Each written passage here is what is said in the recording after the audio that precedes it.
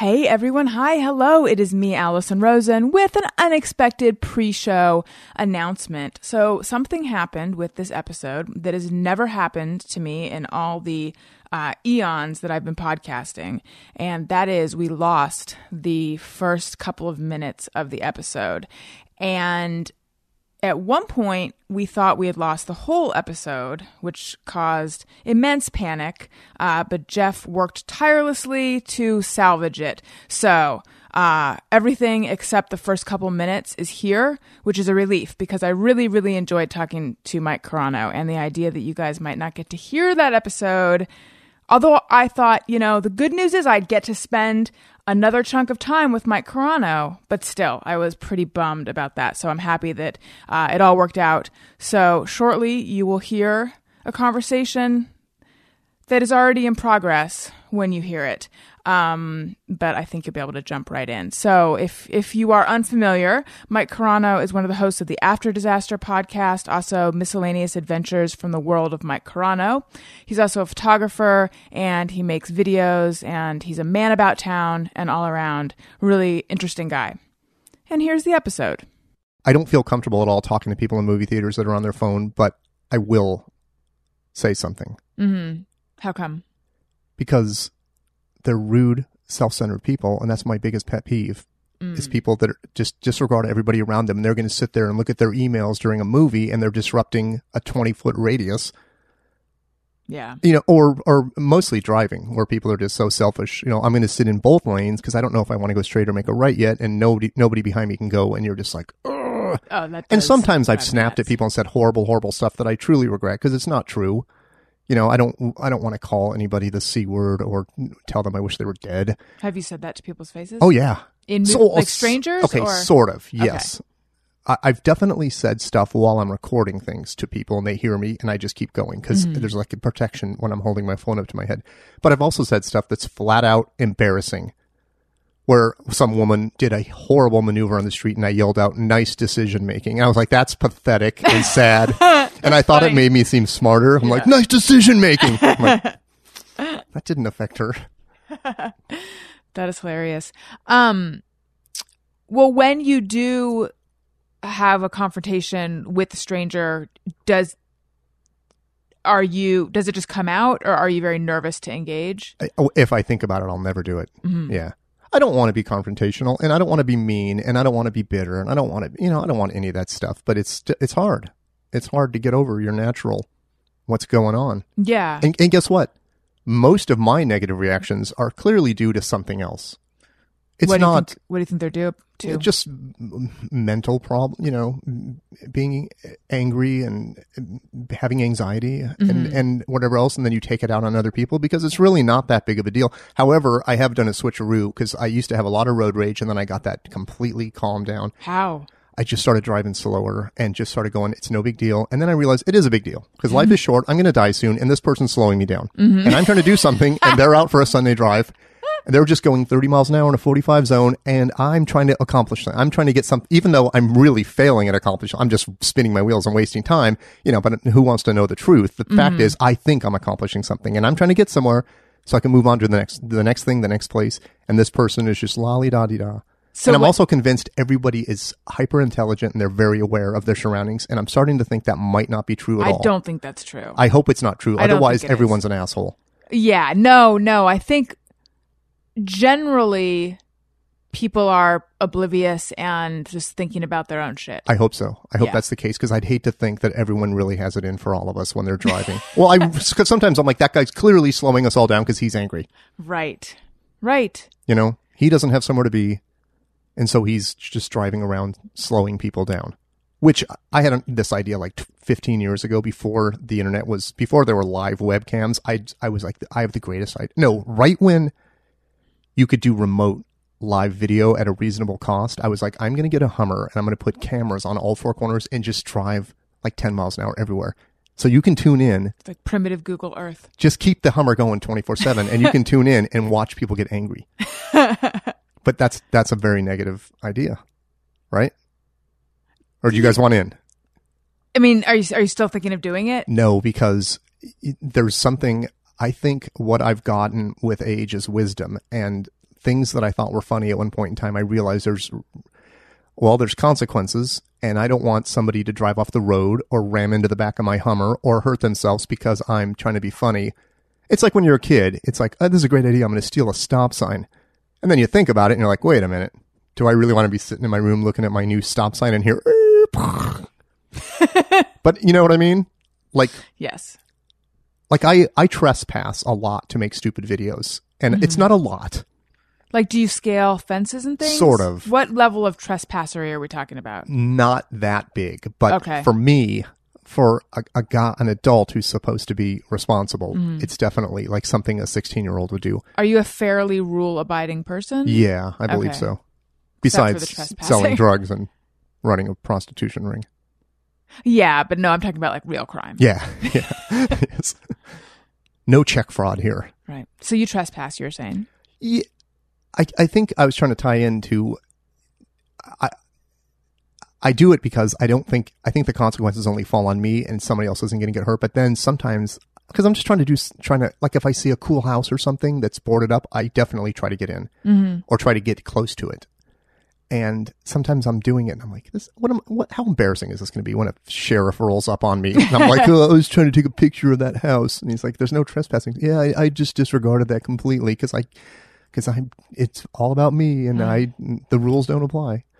What's the worst thing or the thing you feel the most guilt or uneasiness about that you've ever done? Okay. I don't want to be vague, but it's a big mental problem that I'm working on.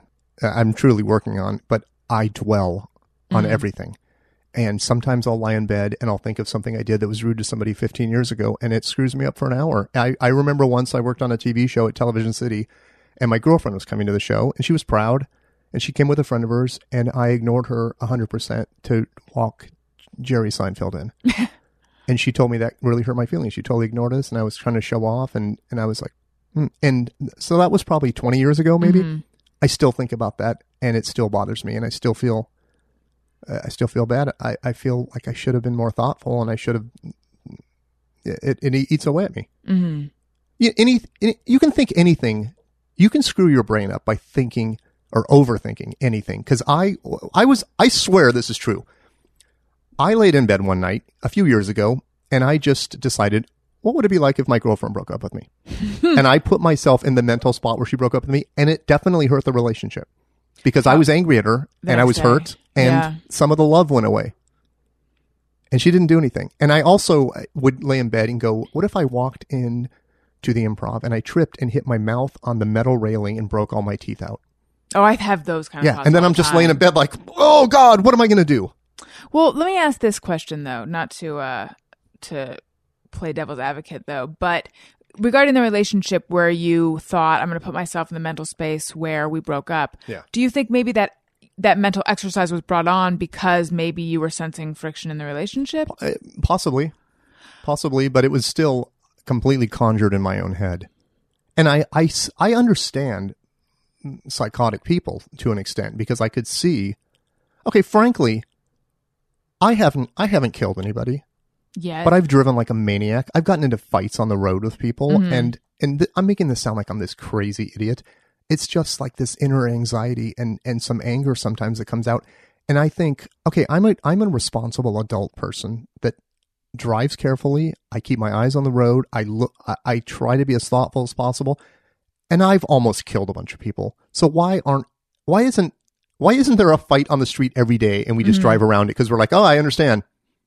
Because I like to think I'm smarter than some other people. Not everybody, but I'm like, okay, by and large, I have more logic than that woman who's got her dog on her lap and she's looking at her phone at the same time. And I'm taking a picture of it to post on Twitter. But also I'm a colossal hypocrite. Let me give you that. I have no lessons. What's happening? The question was right in there. Was it another psychological introspect? Yes, it was. It was. When you were a kid, were you responsible for someone's emotions? No. No. What was your childhood like? My parents got divorced when we were young. It was always a fight. My mom is... Where did you grow up? Born in Tucson, grew up in San Diego, except for a few years where we lived in a cult in Lake Elsinore. And my mom is very, very mentally ill. Okay. And it's to this day. And she would put us in really ridiculous situations. Well, I just packed up all our kids and made us move into a cult. And we lived in one room for a year. And then we had 2 rooms to split between 5 people for another year until my dad got us out of there. What kind of cult was this? It was like a Christian commune on a military base. Mm-hmm. And it was just this, okay, we live here now. And I'm sure I'm exaggerating, but I don't remember seeing my mom at all. How old were you? I think I was 10. Was there weird sex going on? We didn't see it. We didn't experience it. Okay. And I think about that, like, if we were a little older, of course there would have been, well, at least between the kids, because there were like 50 kids there that didn't want to be there, that were reluctantly moved there by their parents. And if I was a little older, of course I would have been doing drugs and having sex. Like, I imagine that was probably happening. Right. But the Corano dorks were just, we're going to skateboard on the tennis courts. Was religion being crammed down your throat? Yeah. Do you feel like you got brainwashed at all? Yes. And In what I got way? brainwashed. Well, I'd like to think of myself as a person with his own opinion that can make up his own mind, but apparently I'm a big gullible sucker, because there were times where the head of the church would go, hey, hop in the van, we're going to go soul saving and talk to people about Jesus. And I'd be like, okay, I'm You going. were 10. Yeah, but I remember, I vividly remember standing in a parking lot going, can I talk to you about Jesus? And somebody going, yeah, talk to me. And I was like, yeah, I don't know anything about Jesus. Never even read one page of my Bible. And it was just, that's when I realized, oh my God, what am I doing? Like, I'm a sucker. I am absolutely to be taken advantage of. I don't want to believe that. And I'll tell you, when I was, this sticks in my mind all the time, and I have to constantly remind myself of this. I saw an ad in a magazine. I was probably 9 or 10 years old, and it was for BMW, and it was a BMW perched on a scale to show you that it had equal weight on all 4 wheels. Mm-hmm. To this day, I still go, my car sucks because it doesn't have I know it doesn't have equal weight on all 4 wheels, and I need to get a BMW. I don't want a BMW, but I need equal weight on all 4 wheels for some reason because of that ad. That ad really got to you. Everything does. Okay. Everything does. If you could, it's not even to be funny, but if you could see how overwhelmed I become, God, I'm making myself sound like a... Honestly, That's right, ladies. Honestly, I am relating so strongly to so much of what you're saying, and I'm wondering if the listeners are as well, or if upon hearing me say that, they're like, oh, wow.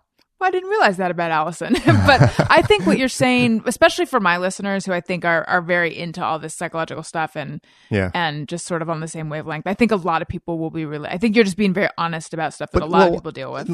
The things I want to get over, I want to be able to make decisions quicker, and I want to be able to make the right decision. And the example that comes up, because it's been recorded a bunch of times, and it's not a joke, but if I go shopping for something like sunscreen, I will promise you it's 20 minutes, and I feel like I want to cry because I'm like, which one do I get? Helioplex? Do I get the 55 or 75? Is there a difference? What if I get 25? Explode with yes. Yeah. What about shampoo? Like days to order a Sonicare toothbrush online because there's so many options.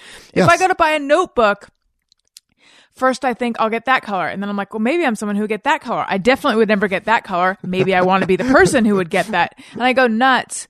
Finally, I've started just going with my gut impulse. And I remember at first, I think it was Dr. Drew who said like Dr. Drew and a therapist, like 3 different people said essentially the same thing. Like, pay attention to your energy. What makes you light up? And I'm like, nothing makes me light up.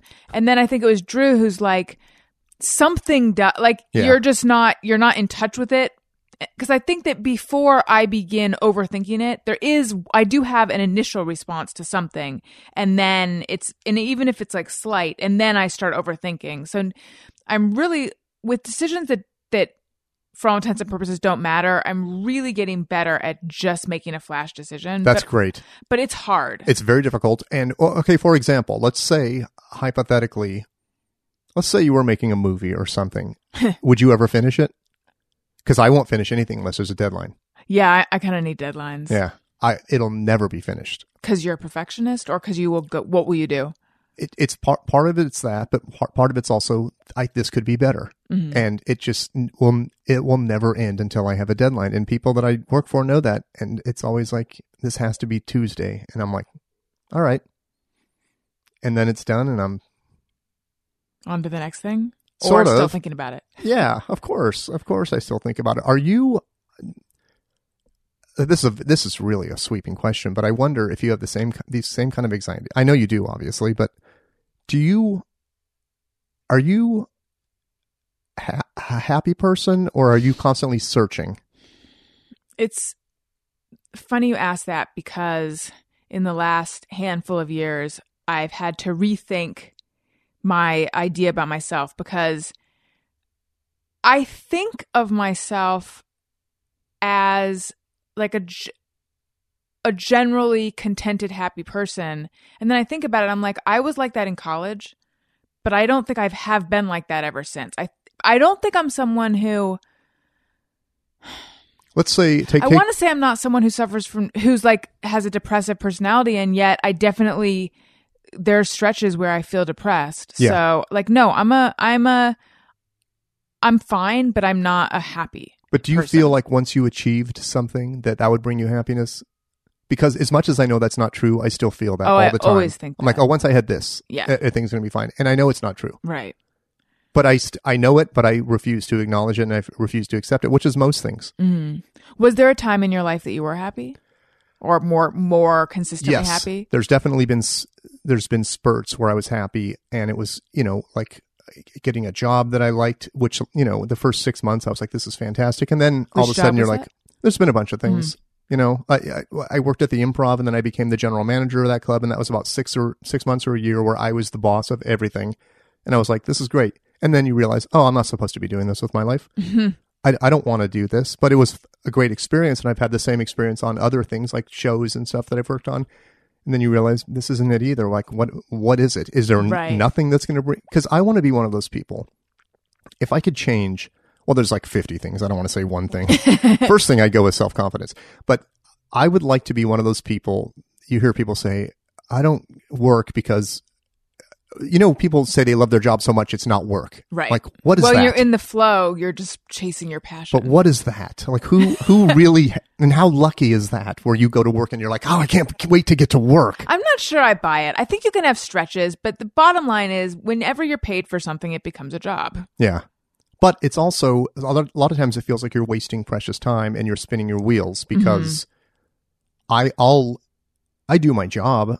And the majority of my job is taking photos and printing photos. And a lot of times I'm like, why am I still doing this? Like, this is just... Does it not bring you enjoyment? Not anymore. It does when it's a personal thing or when it's something I'm passionate. If it's someone or something I'm into, but by and large, it's just a job and it's not fun. And it should be fun. Well, okay, let me backstep. It's 10,000 times more fun than sitting in a cubicle having some guy with a crochet tie yell at me about not meeting my insurance sales quota or something like that. It's everything's perspective though too. Everything really is perspective if you, which is weird to think how powerful your mind is, because someone will kill themselves because their girlfriend dumped them, and then somebody else has their whole family die in a house fire. Okay, these are two bad examples. Sorry. But you know what I mean? And they're overjoyed. And they're finally achieved happiness. But I mean, which makes me more sensitive to people and more accepting, that you look at somebody and you go, okay, whatever pain he's going through, you want to say, just get over it, stop it. But then you realize, oh, I don't know what his pain, I don't know her pain is, because it could really be something serious that's the breakup or this or that is. And everything is always compounding or is always like resonating with something else. Yeah. I think, I feel like a huge portion of our reactions have a little bit to do with what happened and a lot to do with what it brings up. Yes. What's inside. Yeah. Isn't that, and you know what's even weirder is we as human beings we act like we want help and we want advice, but we don't do it. Because I've stood in self-help book aisles and just stared at everything. And I've bought a bunch of self-help books on audio recordings and stuff like that. And I was talking to Dr. Drew about it, and I go, the help I need is retaining the information and putting it into effect. And he's like, it just doesn't work. He said it just doesn't work. Does he only believe in therapy? He's very black and white. Yeah. And I don't buy it completely. You know what I mean? But he said the only way it works is one-on-one, which I guess would be therapy. Yeah. Like human interaction compared to... Because I'll read stuff in books, and I'm like, that's fantastic information. I need to incorporate that. And then this is the best example. I go to a funeral every time. I go, that's it. From here on out, I live each day to the fullest. I'm going to tell people I love them when I love them. I'm going to enjoy every single day. 10 minutes later, I'm in traffic going, I wish these fucking people were all dead. I wish it was their funeral. Yeah. So I just forgot this revelation I had 15 or 20 minutes earlier where I'm a new person. Mike Carano, nice guy. I'm going to tell people I love them. And then 100% gone because I'm in gridlock. It's hard to stay in that truly grateful, appreciating every moment mindset. Yeah. I don't think it's the natural one. I think it's grief does it to you. Yeah. I mean, there are wonderful things that can do it to you too, but grief can do it. But I don't know. I just think the more, obviously it'd be better if we weren't all tiny people, since we're capable of so much more. But I just think the more natural way to be is to be affected by little things. And it's hard to keep that huge perspective. I don't know. Yes. I don't know if it helps or hurts to constantly be thinking about life and death. It definitely hurts. You don't. Well, I think dwelling on death is pretty positive. Well, what I mean though is if you constantly have it in your head that this is transient, then maybe you wouldn't get bent out of shape over the little things. True. But it's also hard to like maneuver within your life if you have that huge big picture thing, because what does anything matter anyway? I feel that all the time. I think that's the overwhelming weight, and I think that's a sincere cause of serious depression, because go pull an 18-year-old off the street and go, what do you know about Shakespeare? What do you know about Einstein? And they're like, nothing. Okay, so if they mean nothing, what am I going to mean? Because I'm an idiot. You know what I mean? What is this purpose? And maybe the purpose is just live and just go. And maybe there's no purpose. And maybe I'm trying to find a purpose in something there's no purpose. Like your dog's not freaking out right now going, what's my purpose here? Mm-hmm. Or... No, she tries to create meaning in her own life, in her own way.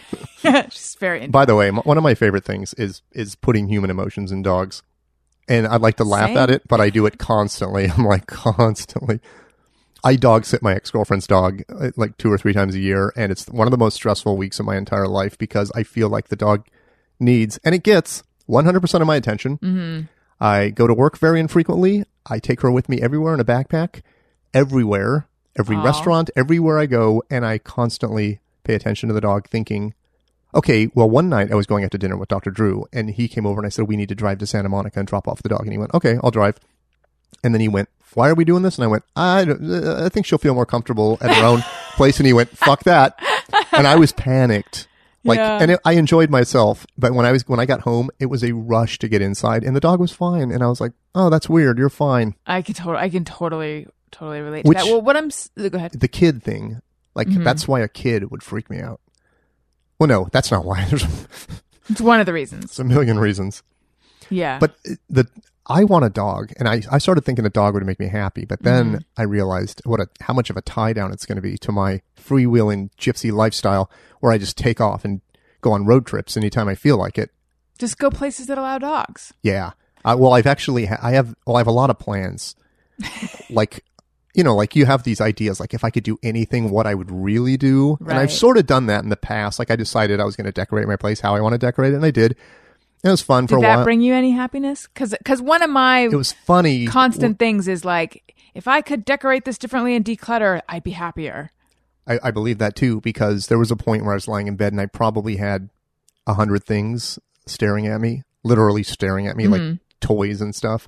And I was like, I just want this to be simple now. I just want a bed and a lamp, and I just want it to be quiet and calm. But right. Well, I have this fantasy. Like if money was no object, I'd have everything. I'd have an upside down room. I'd have everything I want. Just look at that. Oh, the dream of an upside down room.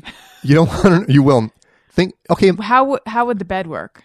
No, you don't. It's just for your guests to look at. Oh, okay. You just go check it out, upside down room, and everything's on the ceiling. Oh, that is cool. But I would also like to have a really cool motorhome. Mm-hmm. So my dog can stay in there while I'm doing other stuff. Like we just drive around, and It's got air conditioning that will come on automatically, and the dog's always in there. And that way I don't feel like I'm abandoning my dog. What kind of dog would you get if you got a dog? Like a dog your size. She is 20 pounds. So yeah, I'm going to go 18 to 20. Yeah, small. none of my business, but I kind of think maybe getting a dog would be good for you because you spend, it sounds like, and I relate to this a lot, a ton of time in your head, and it would pull you outside yourself. Yeah. Yeah. I will one of these days. Sometime I will. So here's my question. Listening to you talk, I'm just getting the sense that you, tell me if this is right, a big thing with you is not disappointing people. Absolutely. Where do you think that comes from? It's probably built genetics from because my dad has not disappointed people to such an extent that it's infuriating at times to us. Because he is definitely a people-pleasing type of person. He's a very good guy, but he's done stuff that's so far beyond like what's normal.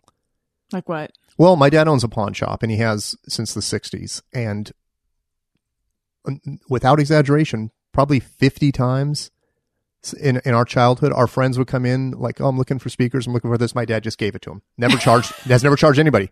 He gives guitars away. He gives everything away. Oh. I was at a dinner party once, and a girl goes, we were talking about where we grew up, and I said, I grew up in Pacific Beach. And she goes, do you know Tony? And I go, Tony? And she goes, that owns the pawn shop? And I went, it's my dad. And she goes, your dad used to give me $20 every single week. I would just come down there and go, Tony, I don't have any money. And he'd just hand me a 20. I was like, thanks. Like, but it's nice, but it's definitely people pleasing. Yeah. And I know plenty of people hate me. I'm aware of that. I get it. I mean, I literally get it. I get the messages, like literally. But I definitely would rather have everybody like me, sure. And I know that's not going to happen. But in reality, you don't want everyone to like you because that means you're just a dud. Like if everybody likes you, it means you have probably no distinctive personality. Yeah, yeah. Then you have to get like a lowered Civic with a giant muffler to bring back that personality. I don't know. Right, you got to overcompensate in some way. Yeah. Do you believe that overcompensation stuff? Because sure, here's why I don't believe it. We all see a big 4-wheel drive truck with giant tires, and we think, oh, tiny penis. But have you ever been in a big 4-wheel drive truck? It's pretty fun. Okay. It's pretty goddamn amazing. And people are like, oh, midlife crisis, Corvette, Ferrari guy. You ever driven one? It's pretty friggin' amazing. So you don't think it has anything to do with it might have something to do with it, but there's things that are of quality. People go, oh, douches drive Porsches. Well, people who like to drive Porsches. They're incredible to drive. Mm-hmm. It's not the same as hopping in a Subaru Outback, which is what I drive. Because I was about to say, you're walking on thin ice, Karan. I know. Hey, I already mentioned up front I'm a huge hypocrite, and I'm also full of misinformation. That's what I drive. Oh, really? Yeah. I like the Outback. Good save. Can I tell you when I bought car. that car, what a tragic day it was? Like I knew I needed a car now, and I started in Orange County and worked my way through every single Subaru dealership. And I have this weird thing. Like I'm not religious at all. But I feel like there's some kind of spirituality to it. So if I get a bad connection, I walk right out. And the minute some guy would walk up to me and I just got a bad vibe, I'm like, I got to go. I think that's good. That's good to pay more attention to vibes. So, and I'm going to wrap it. I'm not going to keep talking about this the whole time, but I need to get this off my chest. When I bought that car, okay, this is kind of a midlife crisis thing. I'm like, fuck this. I want something fun. I'm buying, sorry for the profanity, but I know you've used profanity. Totally fucking fine. I'm just sorry because I'm trying to come across as a guy that doesn't use it. Because I have a huge kid following. Same. Do you really? Actually, I do have some young listeners. Me too. Because people send me like pictures of their like 5-year-olds sitting with a sign, and I'm like, oh, I don't. Why are you doing this? I like it, and despite the fact we still play this all the time. Hey, go fuck yourself. Sing-songy. The mom's like, they're saying fark. Yeah. So, the Subaru dealership, you were saying. I feel like I have told the story before. Bummer. That's okay. So, the last Subaru dealership I ended at was less than a half a mile from where I live. Should have started there. And I was having a genuine and most sincere panic attack by that point. It's like 4 p.m, and I was like shaky, and I had a stomach ache, and I'm like, I told myself I'm buying this car today. I'm doing this now. And I walked in, and my salesman was a very uncomfortable gay guy. Very uncomfortable. And then it was made more uncomfortable by me going, what's the deal with Subarus and gay people? and then he said, It's not gay people. It's lesbians. We like BMWs. And I was like, okay, we got that cleared up.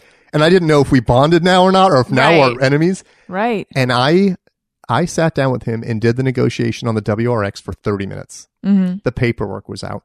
And then I went, you know what? I changed my mind. I want a Forester.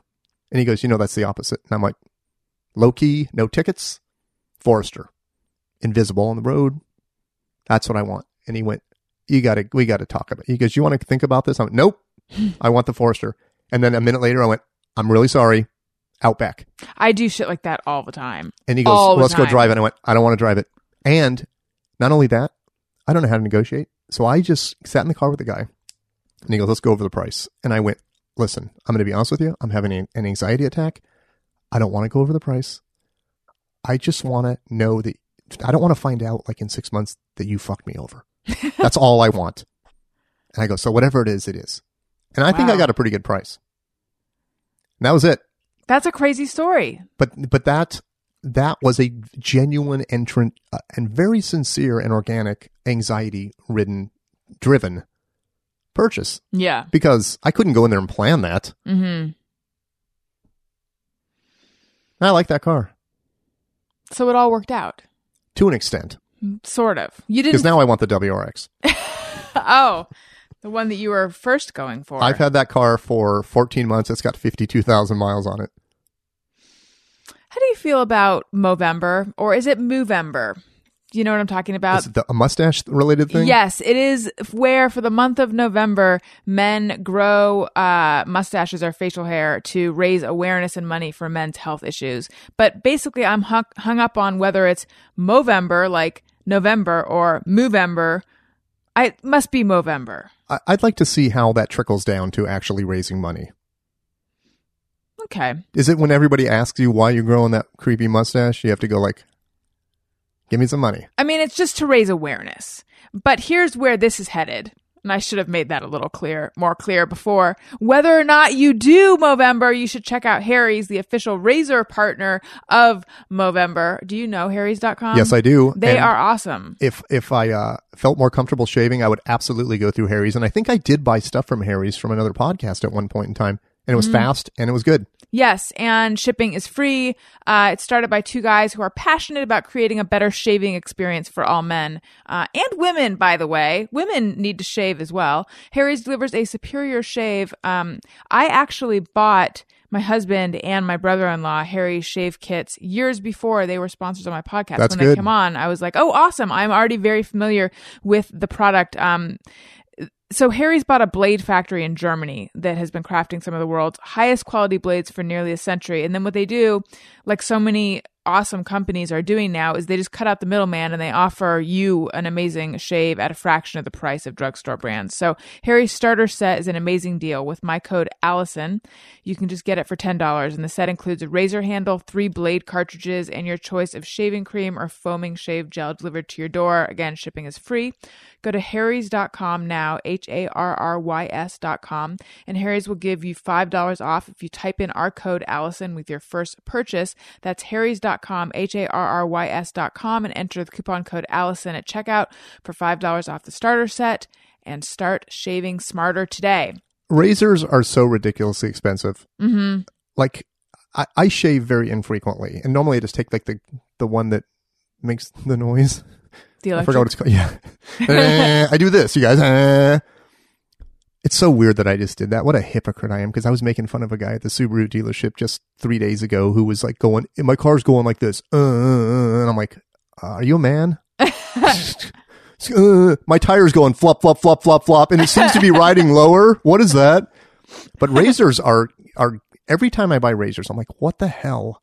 Like, what purchase am I making in a drugstore that's $30? Mm-hmm. I'm looking at you guys for like, right? Are you with me? Yes, I'm with you. The other thing that happens in a supermarket, it needed to be said. The other thing that happens in a supermarket is occasionally I will have to buy antihistamines or something. Yes, and yeah. then, or just anything in the drugstore aisle, which is usually where the razors are. Yes. And then suddenly it's like $40 later. Yep. If you bullshit. If you're addicted to antihistamines, don't ask me who has this fucking problem. But Okay, this is ridiculous. Okay, you know those little pink ones? I forgot what they're called. Allegra? No. Benadryl. Benadryl, yes. So occasionally they can help you sleep. Not addicted over here. Well, either way, I don't know what they do besides make you super, super sleepy. But I imagine if you have like allergies, which I believe I have right now, courtesy of the wind outside, Yeah.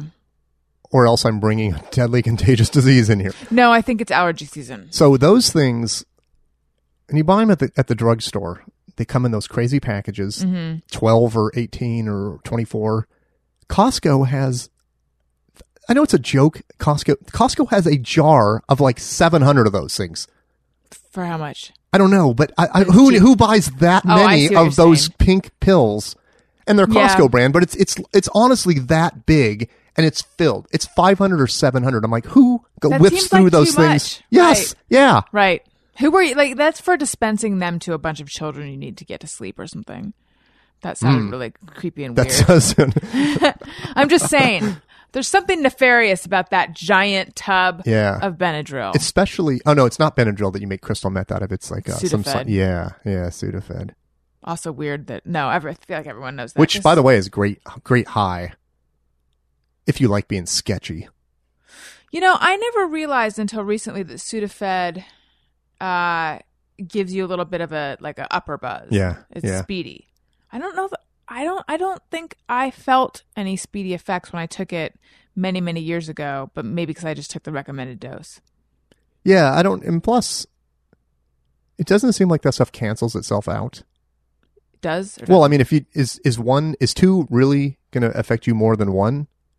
No, you know what? I'm sorry, I said that. I'm totally wrong because sometimes on a very rare occasion, if I have a migraine or something, I'll take 8 Advil, and it works. Yes. That is something I've learned lately. Yeah. Well, you learn it by going to the hospital when they give you one that's like 1,000 milligrams. You're like, okay, that's 5 of them.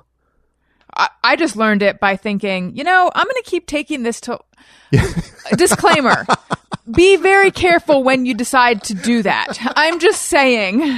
I'm just going to keep taking this. Yeah, until definitely don't do that with a lot of drugs. Aspirin being one of them. Any of them. All I'm saying is, with like stuff that you take for menstrual cramps, it'll say take 1 every 12 hours. And I'm like, this is not doing anything. Yeah. What would 2 do? And with a lot of them, you can, the you recommended, feel you like can you're go a scientist. up. Yeah. You want to write the company, dear sirs. I realize if you take 12 Midol, it Right. helps much more than your Yeah. recommended 1. Well, I think the word for that is titrating. So I've realized with certain over-the-counter medications, like I just need to take a little more till I feel better. Yeah. But obviously, gigantic disclaimer with that if you're listening, consult your doctor and don't do that because that could be very dangerous very fast. Well, that's okay. I don't drink anymore, but I drank a lot. Same. And it was always like, okay, I'm drunk, but 2 more shots of Jägermeister is going to make me definitely more drunk and better. And then I talk to someone for 10 minutes and go, okay, those shots are probably out of my system. It was insane. Like my breakdown in my head, like I need another shot for the road. I know. No, I had the same thing back in my drinking days.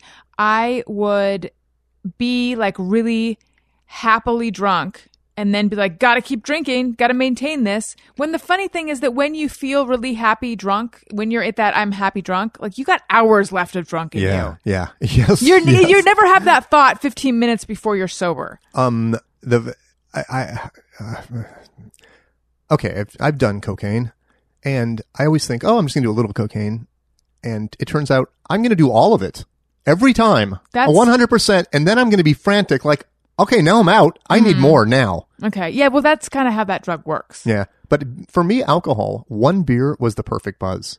2, fine. Any more than that was like, okay, now it's kind of weird. But the 1 beer buzz was pure joy. How long ago did you quit drinking? 4 years. Did you go through AA? Yeah. Did you do the whole program and everything? No, but I go every week, and it's the best decision I've ever made for me. What made you decide to go? Have you canvassed this a lot on other podcasts? Sometimes. Okay. But long story short is I was super, like, really dark, depressed, and I called Dr. Drew and I said, I'm freaking out, and this is really ugly right now, and something bad's going to happen. And I was very serious. Were you suicidal? Yeah, I was definitely, I was like, there's no point to this. And it wasn't a cry for help. It was there is no point to this. Like I'm This being life. yeah, I was like, I'm miserable. Yeah. Every day is not fun. And I went to the hospital to his guy, and he said he's not going to treat me till I stop drinking. And, I didn't get undepressed, but everything got better. And it took a while, but I'm just talking about for me, because I'm not, my friends all drink, and I get way more out of those meetings, though, than not drinking. It's way more of a psychological thing, because I feel grounded, I feel humbled, and I always feel better leaving than going in. And some meetings are terrible. They're like church, and I don't go to those ones. And some meetings I go there and I feel, okay, I'm back in line. It defeats your narcissism a lot. Mm-hmm. And it makes me realize, oh, that was a good decision. The main reason I quit drinking, I'll say, as far as an actual reason, is I have much less regrets than I did before. Yeah. Because I say some stupid stuff now, but before it was like, everybody's going to listen to me, the guy with no knowledge about this topic, and I'm going to tell you how it is. Mm-hmm. And it wasn't in a bad way, but it was just a really dumb way. Did everyone think you had a drinking problem? No. So, yeah. Oh, some people did. Like, I would see strangers. Like, I would meet people in public, and they're like, "Oh, you're a photographer, right?" And I'm like, "Yeah, every time we see you, you always have like a martini in your hand while you're working." I'm like, "Yeah, it's great, right?" So I'm awesome. I'm the coolest. But I'm also super lucky that I never got a DUI and never ran over anybody. And, right. But, right. Drinking is fun, but it's just it's done for me. I mean. So going back, okay, so we got a little bit sidetracked because you mentioned that you were in a cult, and I was like, oh, let's talk about that. But you grew up in Tucson, then you went to San Diego, and then the cult, and then was in Lake Elsinore, which is this little scummy part of Riverside. It's horrible. It's horrible. But like a battered wife, I go back. Not often, but I did for a while. I would go back and just hang out and just explore. On the compound? Or sort in of. Lake Elsinore? Yeah, I go back and look at it like every other year now, and I drive around. Is it, I mean, that seems like something someone would do just to be like, did this really happen? It's sort of, yeah. My brother's wife looked it up because somebody was disputing whether it was really a cult or not. And my brother's wife goes, oh, yeah, this is definitely a cult. Because there was all kinds of controversy and all kinds of stuff going down. They took everyone's money. Was it easy to leave? We just left. Like, I just remember my dad coming up, going, grab your stuff and let's go. And then we moved back to San Diego. And your mom stayed? No, she came with us. Oh, she did? Yeah. It's very, there was good times to an extent. It was a giant military compound that was full of all the old parachutes and uniforms and training guns and stuff. Was stuff. there school? It was a military school, yeah, at some point, but they had just abandoned and left everything there. So we got to break locks off doors and go in there, and we would pile parachutes on the floor of the gym and climb up in the rafters and fall into them, and stuff like that. And we didn't go to school, so it was kind of like sweet freedom. So for you were there for 3 years. You said? 2 years. So for 2 years you didn't go to school. Didn't go to school for probably 8 months. That seems illegal. Yeah. Did it make school harder for you when you I'm went sure back? it did. Yeah. I'm sure, and not only but how hard is school? Because I put in zero effort and I graduated. Zero. Okay. None. I think it depends on what school you go to. Yeah. I think you're very bright. Thank you. I don't know about, okay, I don't want to dispute that. That was a good positive. That's a positive. Just take it. Let it in. Embrace it. I wish we would have been forced to do, you can't dwell on it, I wish we would have been forced to do more and try harder and stuff, because I'm sure myself and my sister and my two brothers suffered a lot because of just, parents never talking to us about getting a job, about sex, about none of it ever came up. And you think, I wish I was kind of forced to study, because then I would probably be much more prone to learning how to work right now. You know what I mean? And more disciplined and more focused. So you mentioned that your mom has mental illness. Yeah. Like in what way? She's take narcissism times 10 to the point where, and it's not dissipating at all. It just continues, and there is a constant fight between her and everybody, 24/7 for my entire life. And she, and it was just same stories you've heard we'd leave to go with my dad for Christmas, and she would say she's going to kill herself. And, if we go, and it was stuff like that to tell little kids. And it would would you not go? Or would you No, go we with would the fear that go, she but it was gonna be always gone? this tension, and Yeah. it was, and that stuff still continues to this day. Like where she tries to pull little games, and it's this mental game, and you kind of realize how heartbreaking it is eventually, where she's missing out on people visiting her, and missing out on seeing the grandkids and stuff because she's such a pain in the ass, Mm-hmm. and makes it miserable. And you kind of, it's sad, but it's just, it never ends. You know, it never ends.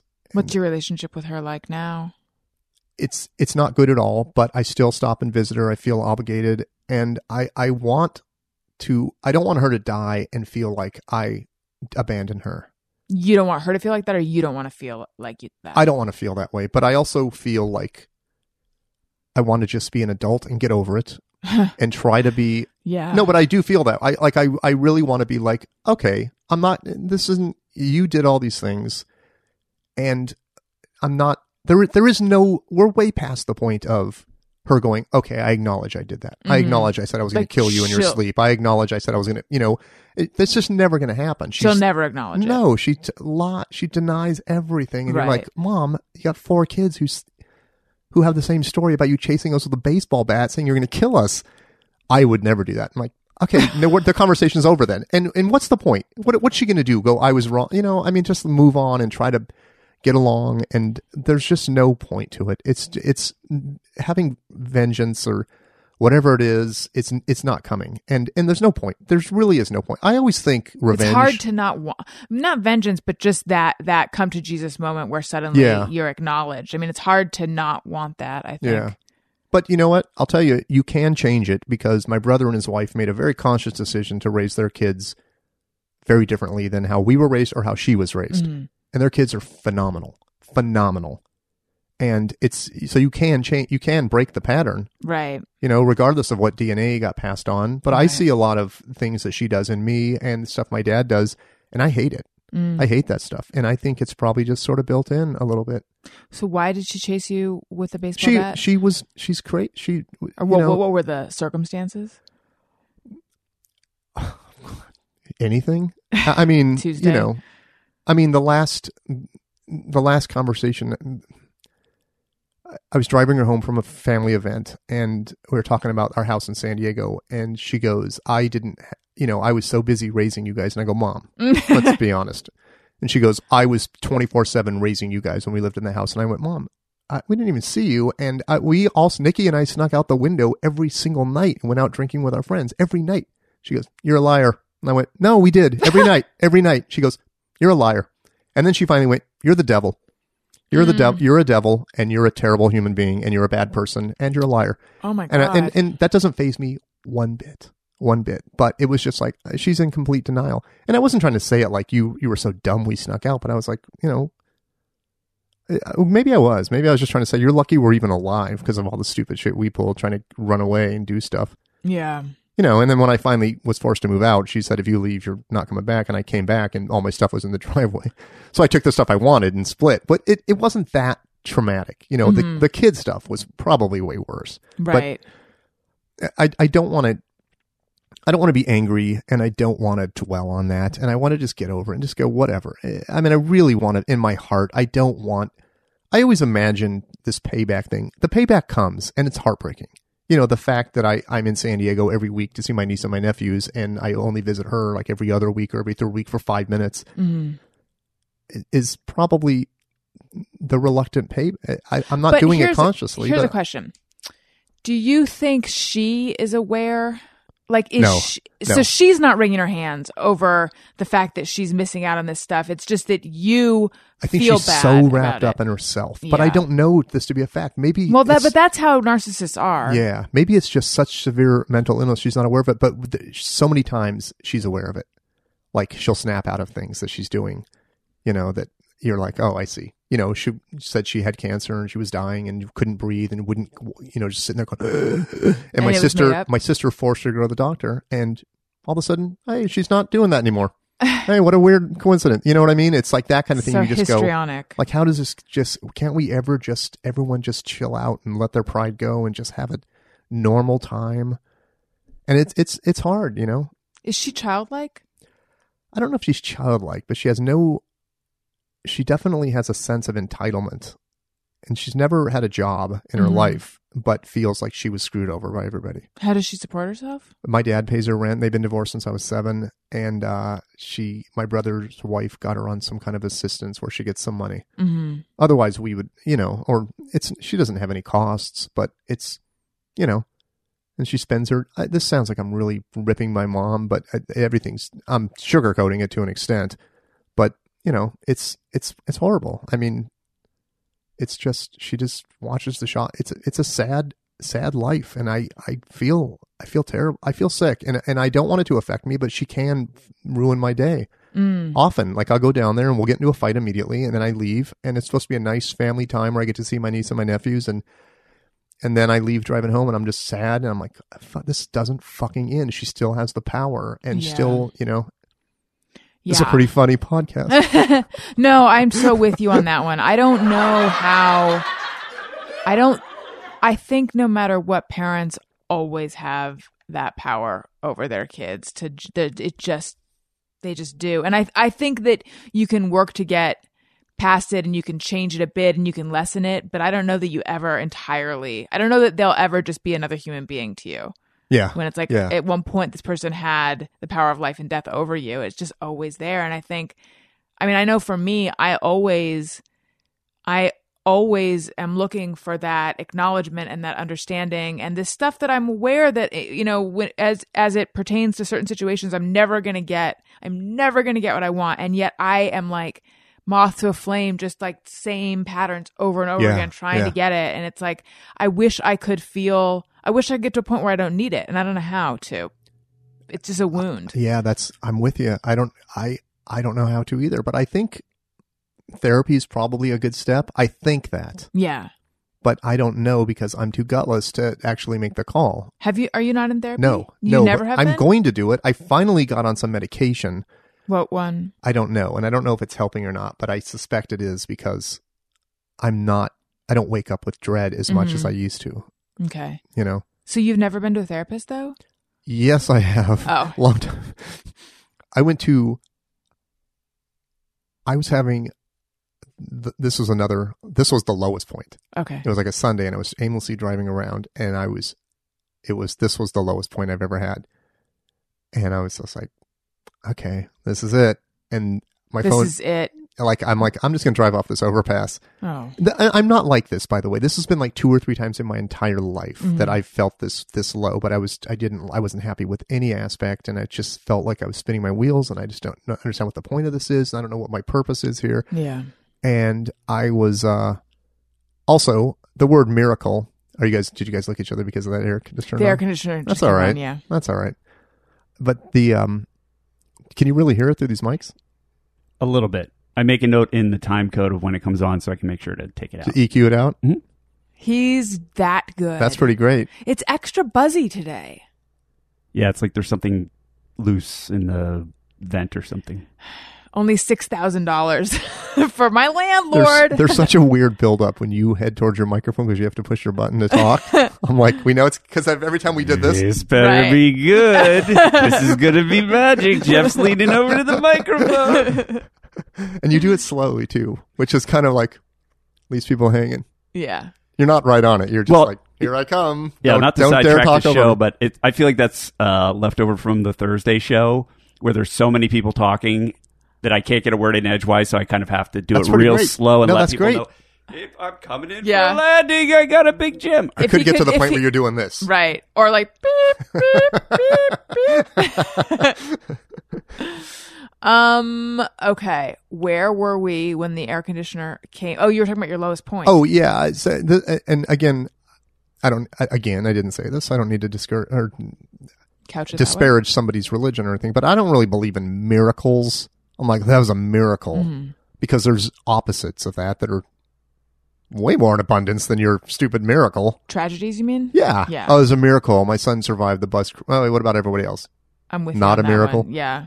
But my dermatologist called me and goes, I'm in a jam. It's my mother's 80th birthday and I have some pictures I need to print. Can you print them for me? And I went, I'm in Orange County. And he goes, I'll drive down there. And I start crying. And he drove down, gave me his Xanax, took me out to lunch, and made me go to a therapist. Here's the point. I went to a psychiatrist, and she made it crystal clear, Mike, I'm $200 an hour. If you want to sit here and talk the whole time, you can keep talking, but I'm not the person to talk to. You need to get a therapist. That's like $30 or $40 an hour. And I disregarded that and just blah, blah, blah, blah, blah, blah, and talked and talked and talked. Three visits, and I realized I can't afford this. And the third visit, she goes, I need to ask you a question because you seem to have a lot of the same problems as my 12-year-old daughter. And I honestly snapped out of it. I went, I'm done. I'm done with this. I'm like, I'm not coming back here now. I have the same problems as a 12-year-old girl. What was her question? Sorry for screaming. She was asking me about some feelings that I was having. And I was like, okay, I need to grow up and be a man now because I have the same problems as a 12-year-old girl. It's crazy to me that psychiatrists, because in my head, psychiatrist is a person you can go to. Absolutely, to talk about your Bob stuff. Newhart. But Yeah. But nowadays my it's grandpa become was a psychiatrist. finite. Yeah, nowadays it's like psychiatrists are just there to prescribe pills Yeah. and then make sure the pills aren't making you crazy, I guess. Yeah. But if they're basing it on your opinion, so I don't have any. They're really just there to give you drugs. Yeah. The last guy I went to, these new drugs I got from a new doctor. It's kind of sketchy, frankly. Super sketchy. But the last guy I went to just... Did he have an office or did he meet you in a car? He was in a van. Is that an office? No. No, I have a new doctor. Anderson came in one day and went, you guys got to check out my doctor. She's super hot. And she's Russian. And so we call her Hot Russian Doctor because she's a hot Russian doctor. And I was like, I'll make an appointment tomorrow. It was all just because I thought it was funny. Right. And yeah, she's ridiculously hot. Why She's is it like, sketchy then? What other problems are you having? I'm kind of depressed. All right. Here's your prescription. I'm like, all right, thanks. That was it. Kind of sketchy. Good luck. Well, with that. it was sketchy also because she was fighting with her assistant the whole time. And I brought that up to Anderson. And he's like, every time I go there, they're screaming at each other. Wow. And the whole sitch was creepy because I walked into the waiting room and there were a lot of obese Russian women and a lot of Russian gangsters. And the only reason I know what they look like is because I've watched prison shows about Russian gangsters and they all have the same hand tattoos and they're all just sitting there straight ahead. And it's kind of terrifying. So there's some sort of illegal drug trade going No, on. I don't think that at all. And she's prescribing diet pills to the obese Russian women. But which is speed. I think maybe you think they're taking speed. I don't know. Do they Borscht? seem to be getting thinner? This doesn't seem to be working. It's just a situation I've never seen in a doctor's office. But then again, there are a lot of Russian immigrants in there, so maybe this is how she is.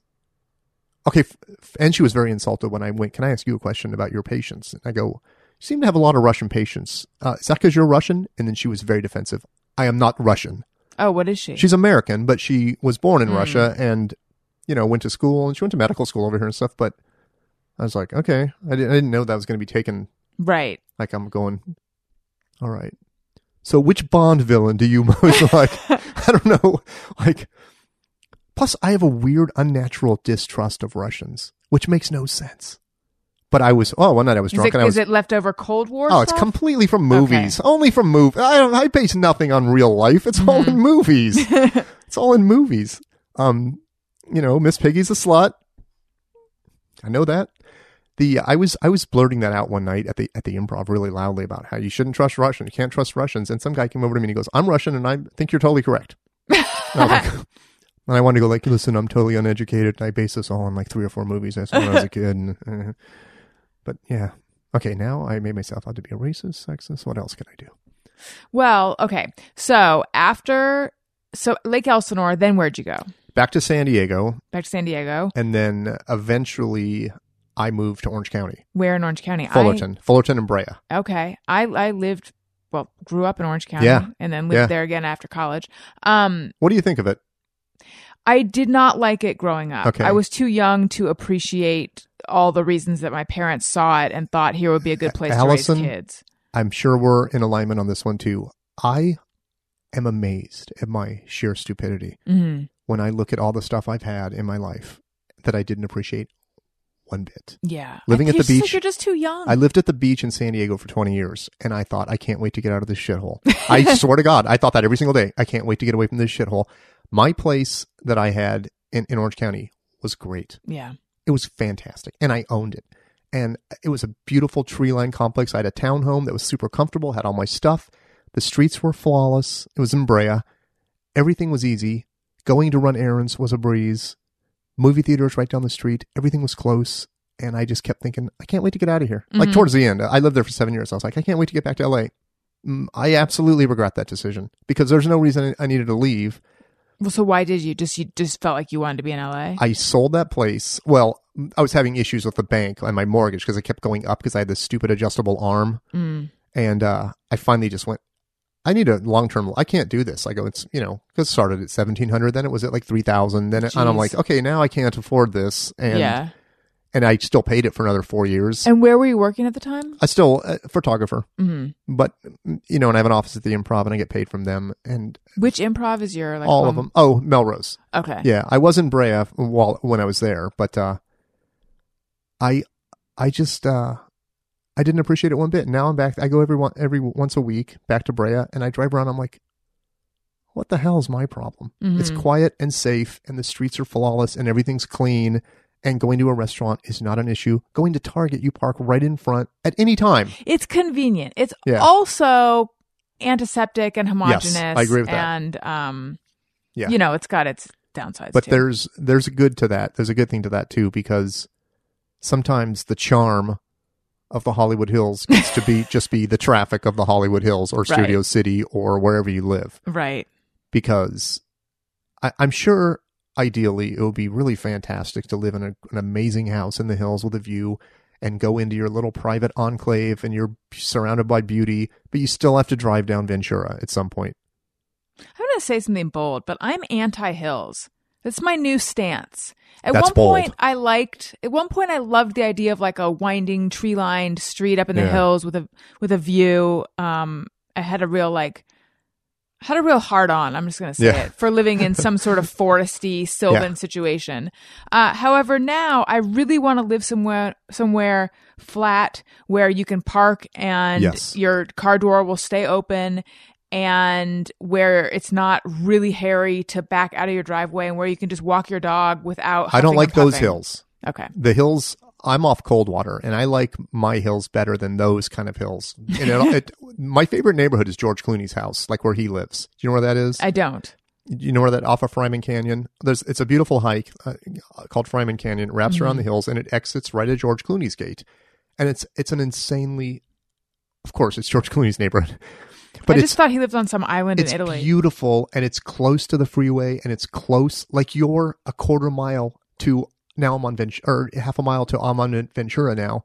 It's not up too far. It's one of the first streets off of Laurel. Maybe I'll consider some hills. And it's just so quiet and tranquil. And I know they mean the same thing, but it's quiet, tranquil. It's soothing.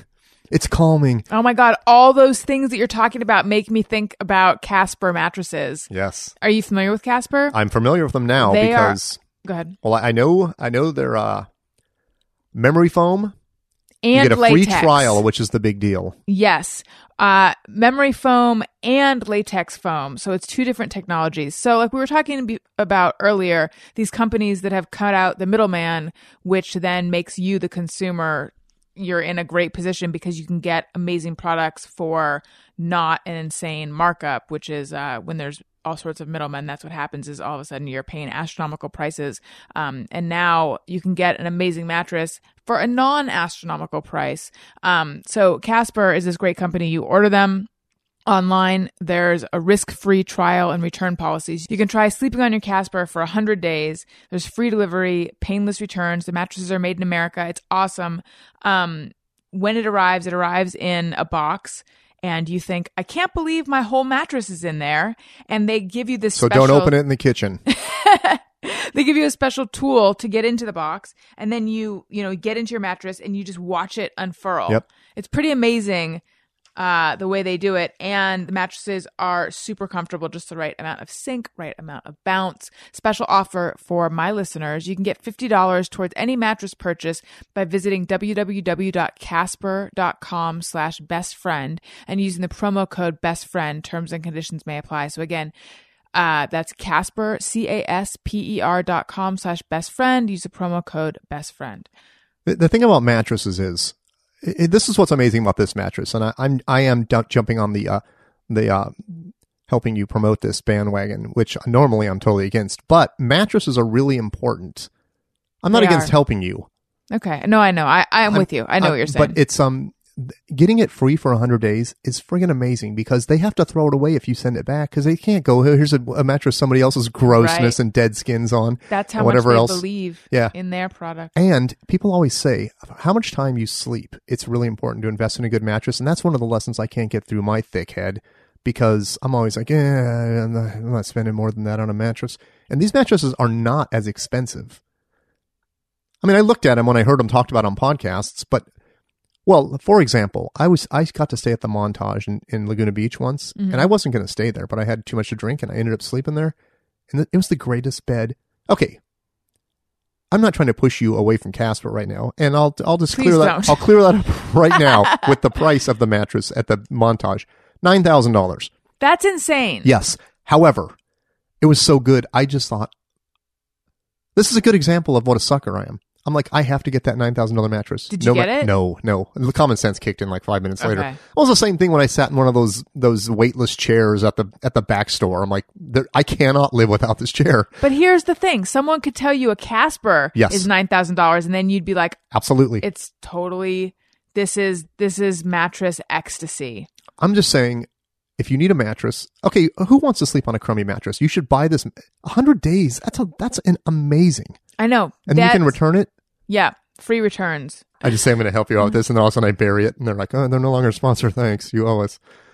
No, I think this Let's is... not have that happen. But I do think, genuinely in my heart, I think that's incredible. Like, well, who let you take something for 100 days, and guess what? You get it, you like it? Yeah, and if everyone's happy. Exactly. Yeah, it's a risk-free trial and return policy. So you can try sleeping on it for 100 days, and then it's free delivery. And the delivery part is the big deal to me, too. Mm-hmm. Because there's things I'm not picking up. TV, mattress. Well, I meant to say refrigerator. You're like, how lazy are you? Apparently, prescription drugs anymore, now that I know they deliver. Yes. I just found out today that the pharmacy where I get my IVF drugs delivers for $7, and I will never leave my apartment ever again because it costs more than that to pay for parking there. Have you ever used Pink Dot? No, I haven't. I haven't either, but I do grocery delivery sometimes. Okay. So I'm all about it. This is terrible. This is going to be an ad. The greatest discovery I've made in some time, and this is dangerous. This is going to bury me. Accidentally got Amazon Prime. Oh, I love Amazon and I'm like, Prime. Do you want same day delivery? I'm like, what the hell is that? Right. Shoes, same day? What is that? Yeah. How is that possible? I know. It's awesome. I swear to you, this is no joke. When I first got it, I bought 2 things, and then I was going through and looking in cabinets, like, what do I need? I'm like, I'm going to buy cleanser eventually. I honestly was like, I'm going to buy cleanser. I'm going to buy this soap. I'll just buy it now and have it. That's what I think it's great. Which flies in direct opposition with my idea that we need to get out more, because I think there's something to going out and buying things. I think the internet as a whole can be very, very depressing, because it was better, frankly, before the internet. Happiness. I do wonder about that. It's so much more convenient now. It's so much more convenient, but you were forced to interact with human people. Interaction. I think is probably. I'm basing this on nothing, but it's a theory. You're probably like, no, I've heard people tell you this 50 times, idiot. I'm like, I made this up, you guys. But I think interaction is so important to quality of life.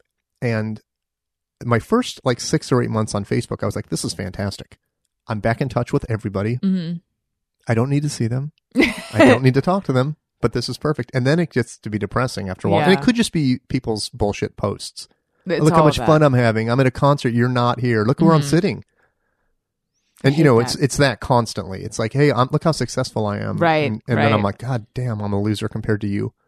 Yeah, sometimes I'll be in the worst mood and I'll think, what put me here? Oh, I checked Twitter. All Not of my anything friends anyone have said Teslas. to me. Yeah, just looking at other people's lives. Yeah. But it's not true. Mm-mm. No, it can't be true that other people version. are so successful. No. That it just can't be true. It's not. It's just an illusion. Right, and then after I leave, you guys are like, he's a loser. God damn. He doesn't know how to get ahead in life. He's still in the same spot he was when he was 20. He doesn't trust Russians. What's happened? I shouldn't say I don't trust Russians, because I let a Russian prescribe me drugs and inject me with stuff. Okay, so let's just get through this real fast, and then let's take some questions on Twitter. Okay. The part we're going to get through real fast is I need a more of a biographical sketch of you. Okay, so Orange County, then you moved to LA. Yeah. And then does that bring us to now? But sure does. When did you start working at the Improv? When did you become their 80s. photographer? Oh, no. In the 80s, I was a doorman, and then I became the manager, and then I left to go work on some other stuff for 6 years. Mm-hmm. Oh, that's not true. I worked there. I did other stuff for 4 years, and then I had like a little mental breakdown and didn't do anything for 2 years, and kind of figured life was over, and I'm just going to stop paying my bills. And that probably didn't go too well. And then I one day went, I should probably just get a job, and then that's it. Went back to the Improv. Yeah. And were you always into photography? No, I kind of made up a job for myself and just did it, and then it worked out. And you talked about working in film. Yeah, and TV I shoot stuff. like stills on some friends' movies and stuff, and I'll do pre-production things for people, and whatever. I'll do whatever. No, I won't. Back up. I won't do whatever. We need a guy to get coffee on Saturday. I'm there. $40. Let's take some questions that came in over Twitter.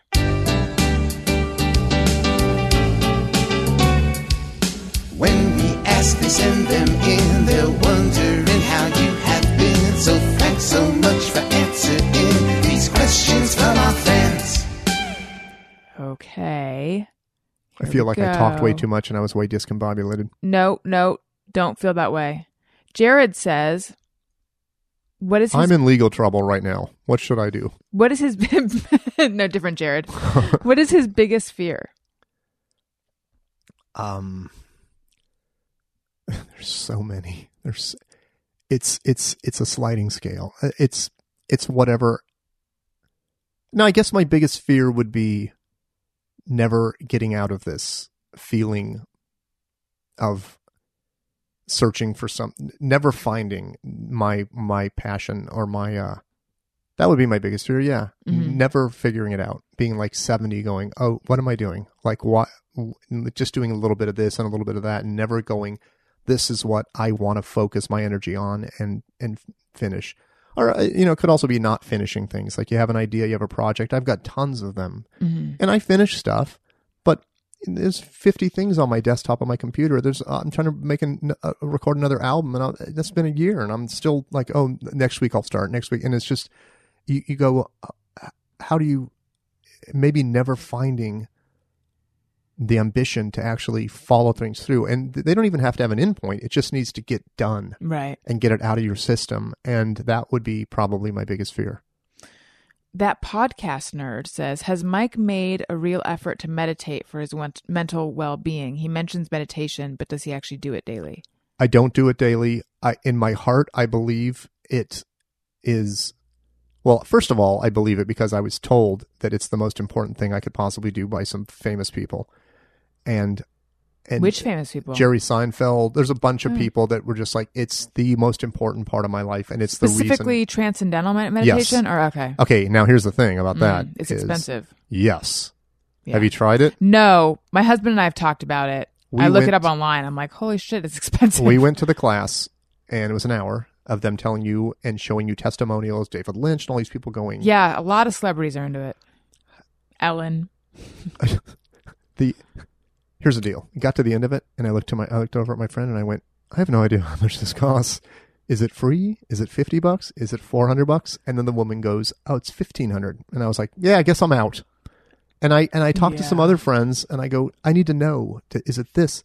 But here's the thing about it, and I've done it I 50 to 60 times, and I cannot focus. And this is part of the problem is I always think I don't have time. And I think that's part of the lesson is you make the time. Right. And I think that's where you become mindful, regimented. And the mindful part of it, I think sitting and just breathing and just letting go for 15 or 20 minutes a day, a couple times a day, is so important to helping you focus on jobs and actually getting things done. And I can promise you this, of the times I've done it, there's probably been a dozen where it had a pretty dramatic effect on me. And I'm not even good at it, but I remember like finishing and just being like, okay, I see what's really happening. It's just me standing here, and all these issues that are making my head spin are really not worthy of causing me to have a stroke or a heart attack. You know, and it kind of, it centered me more. And I really, really believe in it. And I really wish I had the wherewithal or the brains to actually follow through with it. Because I do, in my heart, believe you're physically forcing yourself to calm down. It's the weirdest thing. Like it also scared the shit out of me a couple of times because I felt depressed afterwards. I went, have I had this power all along to calm down? No, but I'm like, could I have done this 20 years ago and not been like, could I have started? Yeah. And you just go like, and then every single day in my phone, my alarm goes off at 9:20, meditate. And every day I snooze. And then the next time I just turn it off and go, I'll do it after lunch. And then all of a sudden it's midnight and I'm like, I don't want to meditate before I go to bed. What's the point of that? Right. Well, maybe one of these days you'll do it again. Hey, what about you? I have done it a little bit. I found that I kept crying. I think that's good. I've heard that can happen. I think that's great. It's like all this shit. Yes. That I realized is just right under the surface and it wants to come out. But I didn't really love that. I think you should try. I should probably do it. Tell me what troubles you right now? Like, do you feel like I want this to happen? I want that to happen. Do you have regrets? I'm curious, like, what is on your mind about, like, your life? Good question. And I don't think personal life matters. And that's your personal thing. You know what I mean? Right. But I'm wondering, like what, where did you think you would be right now? And I'm not trying to dig and make, but I'm curious because I struggle with this all the time. I'm like, okay, all of my friends are multi-million, not all, but you know, right. I'm like, oh, it's something. What did I do wrong? And maybe it's just I'm where I'm supposed to be. And I do believe that. I do believe that. I think I do believe that people generally are, excuse me, where they're supposed to be. I thought I would get everywhere faster because I was the youngest person doing whatever I was doing for the longest time. Like I wrote professionally very young. I wrote for the LA Times when I was still in high school, and I wrote for magazines all through college, and all my friends were older, and I was in advanced classes. And meanwhile, total late bloomer socially. Yeah. Which I think is what happens when you like pull ahead in one area. I think that's cooler though. Maybe, but then all of a sudden when I got to a point where I'm like, okay, there's some whippersnappers who are starting to lap me. And now I'm definitely not the youngest one doing anything anymore. Yeah. Do you weird. Find it difficult to not compare yourself? Yes. Me too. Although my comparing myself was greater in New York. I don't know if it's maybe just where I was in my career then versus here. But I do think it's something just more specifically about the culture of New York. I compare myself to my career to other people constantly, and it kind of made me nuts. It's a little bit easier for me to not do that out here, but I also feel more disconnected from stuff out here sometimes. I just think it's probably a common struggle, and I wonder if it's I know it's not healthy, but I'm trying to reconcile I want to stop. I just want to enjoy things. And like what have you done that you were ridiculously passionate about and very excited, and it was super satisfying? This podcast. Really? This podcast on my own from my home. Yeah, that's cool. That's great then. That's great. That definitely. Do you have a weird hangover afterwards? Because for me, when I'm working on a project that I'm proud of, I'm kind of miserable during that time, and then afterwards I look back on it with great fondness and sadness and nostalgia. Yeah, I have that for a lot of stuff. Does this podcast? Here's my problem with TV, which ties into podcasts. It's like they don't end. I like movies because there's an end. Okay. And that sounds kind of weird, but TV shows, every time people try to get me into TV shows, I'm like, but this doesn't end. And no one knows there's a bunch of guys that don't even know the end yet. And I'm wrapped up in what they don't even know yet. That can get to me as well. Yeah. Like did you see Mr. Robot? Do you watch Mr. Robot? No. It's really good. And apparently the creator of it already knows where it's going. Like it's not like it is set in stone, the direction. And that brings me comfort. Yeah. Because what I don't like is a show like, well, I never watched Lost, but what I understand of Lost, which is that just went all haywire. You had this sense that like they don't know what the hell they're doing. Yeah. It's improvisational TV sort of to an extent. Like what's going to happen? Mm-hmm.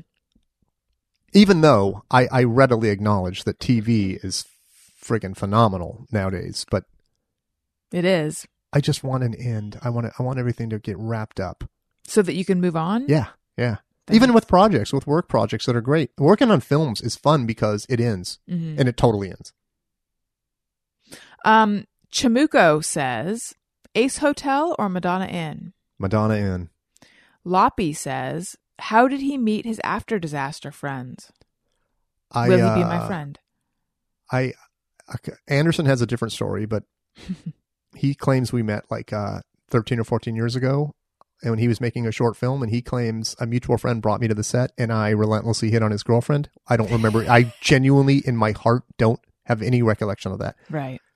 I was at a New Year's Eve party, I guess 6 years ago. And it was one of the most horrible things I've ever done because my girlfriend was waiting at my house. And I wasn't thrilled with that relationship. And I knew she was there waiting for me with dinner. And I went to this party anyway.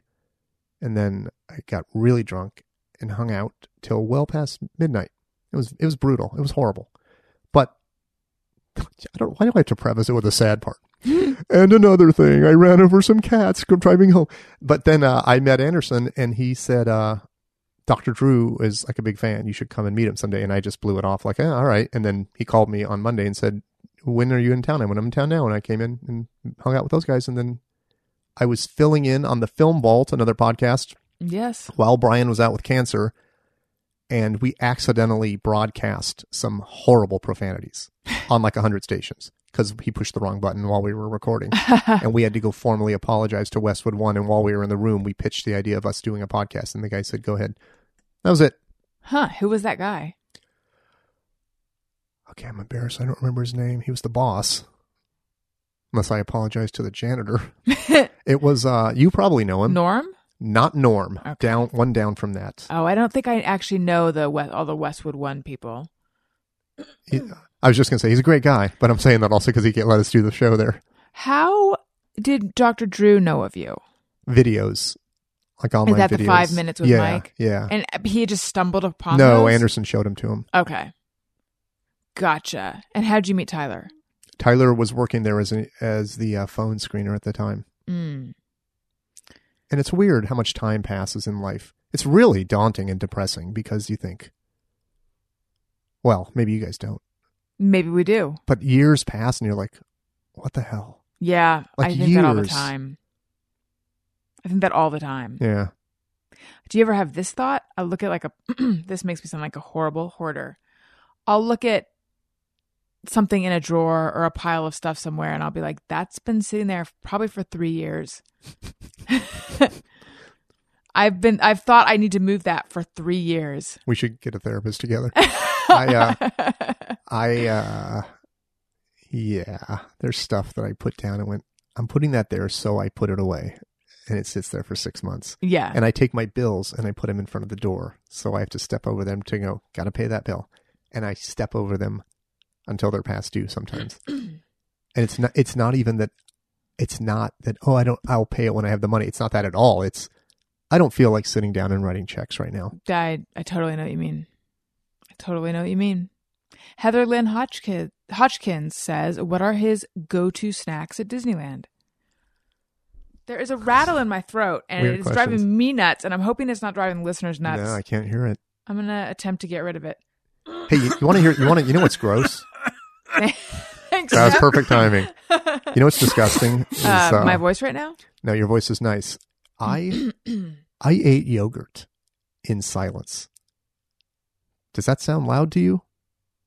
Try eating yogurt in silence. You don't realize how many times you bash your teeth together. I'm like, do I do this ever? It's like, I'm like, oh my God, I don't even know how to chew. It's kind of a loud food, I guess. But it's so gross, the noise that the noise I could hear in my ears is like, do other people hear this? Like I'm apprehensive that people, I don't like thinking that people can hear me swallow. Like if I'm in a room and I have to take a drink of coffee or something, I'm like totally natural noise. Disneyland, the best food in Disneyland, in my opinion, is at Blue Bayou, but that's pricey and you have to make reservations. So I would say the little barbecue place across from Indiana Jones, I forgot what it's called, but they have shish kebabs and bacon wrapped asparagus and vegetable skewers, and it's fantastic. Bacon wrapped asparagus? Yeah. I had no idea that's great. at Disneyland. Bengal barbecue is called. Okay. But the spicy meat is fantastic. Like really good. Yeah. But the grilled vegetables, let me say it again so everyone knows I mispronounced it. The grilled vegetables are really good and relatively healthy. Okay. Wait, they're totally healthy. What am I saying? They put sugar on them and syrup. Mark Fararisi says, is he taking antidepressants and are they helping? What's the deal with him and Tara, friends dating?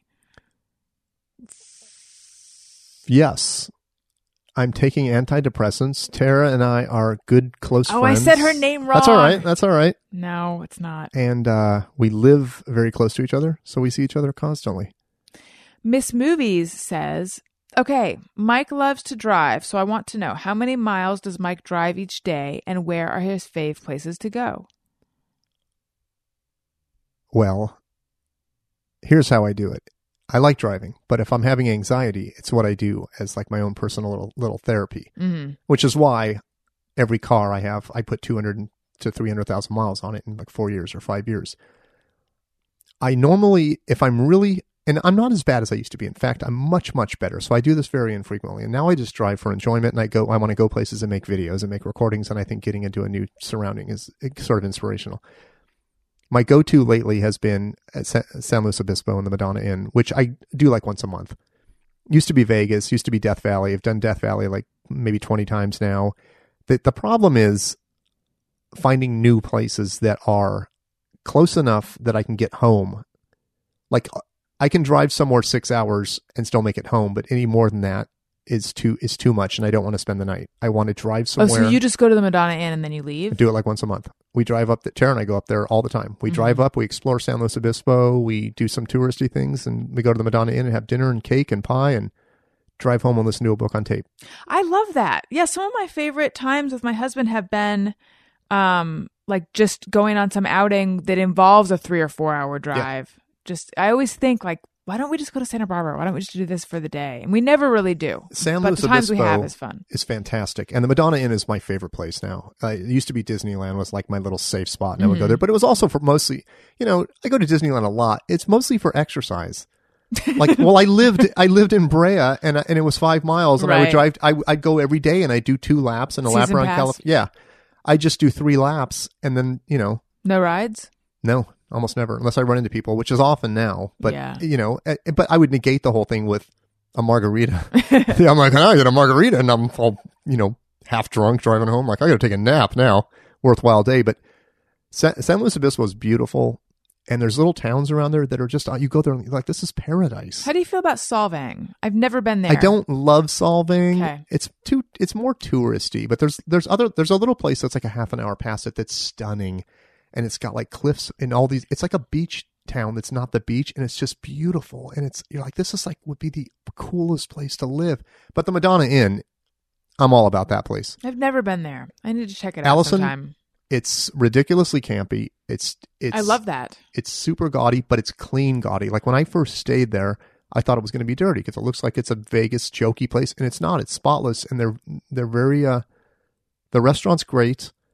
The bakery is ridiculous. Like that's the whole reason. But the place is by far the most romantic place I've ever been. I love, if I could have, well, okay, I'm sorry. I was going to make that commitment. That's like 30 dreams before that one, but I'd like to live there and own that hotel. Look out, Madonna But guess what? There's a million things before that. Well, I'd also like to drive around in a tour bus all the time and just explore and somehow get paid for that. Let's do Just Me or Everyone. Sometimes I ponder on something I have thought or done. everyone. Amy Baker says, just me or everyone, I hate when I reach down to pick something off the floor and miss grabbing it multiple times. Yes, I do too. And it always makes me feel like I'm some kind of like robot or something. In the same way that like if you had a tiny little motorized car and it hit the wall, it just goes like, here, I'm making that noise now. It just like does the same motion in the exact same way. When I go to like, grab something 4 or 5 times, I feel like I'm the human version of that. Do you ever grab it with your toes? I think I have. I feel like such an animal. Oh, I use my toes for everything. Really? If there's something I can pick up with my toes and just put it in my hand, I'm like, oh, I'm doing it. But if somebody were to see me do that, I'd be really embarrassed. Monkey feet. That's what I call it. I do it all the time. Well, I also sit down to pee. Jeff? What are you, a woman?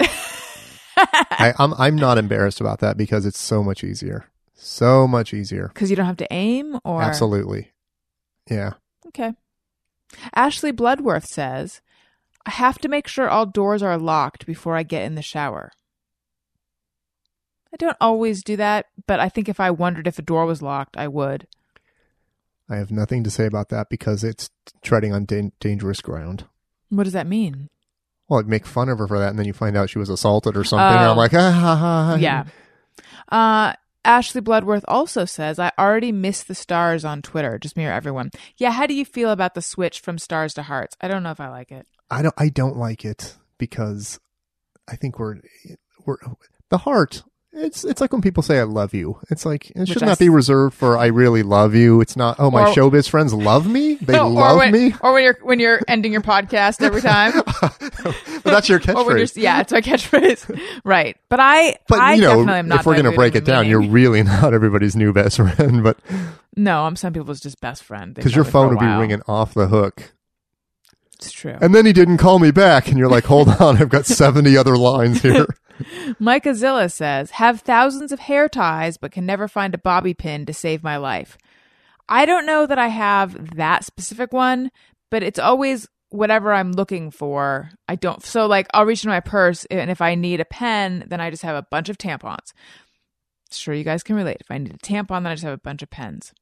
It's whatever I need is the elusive thing. I like that you have more than one pen at any time.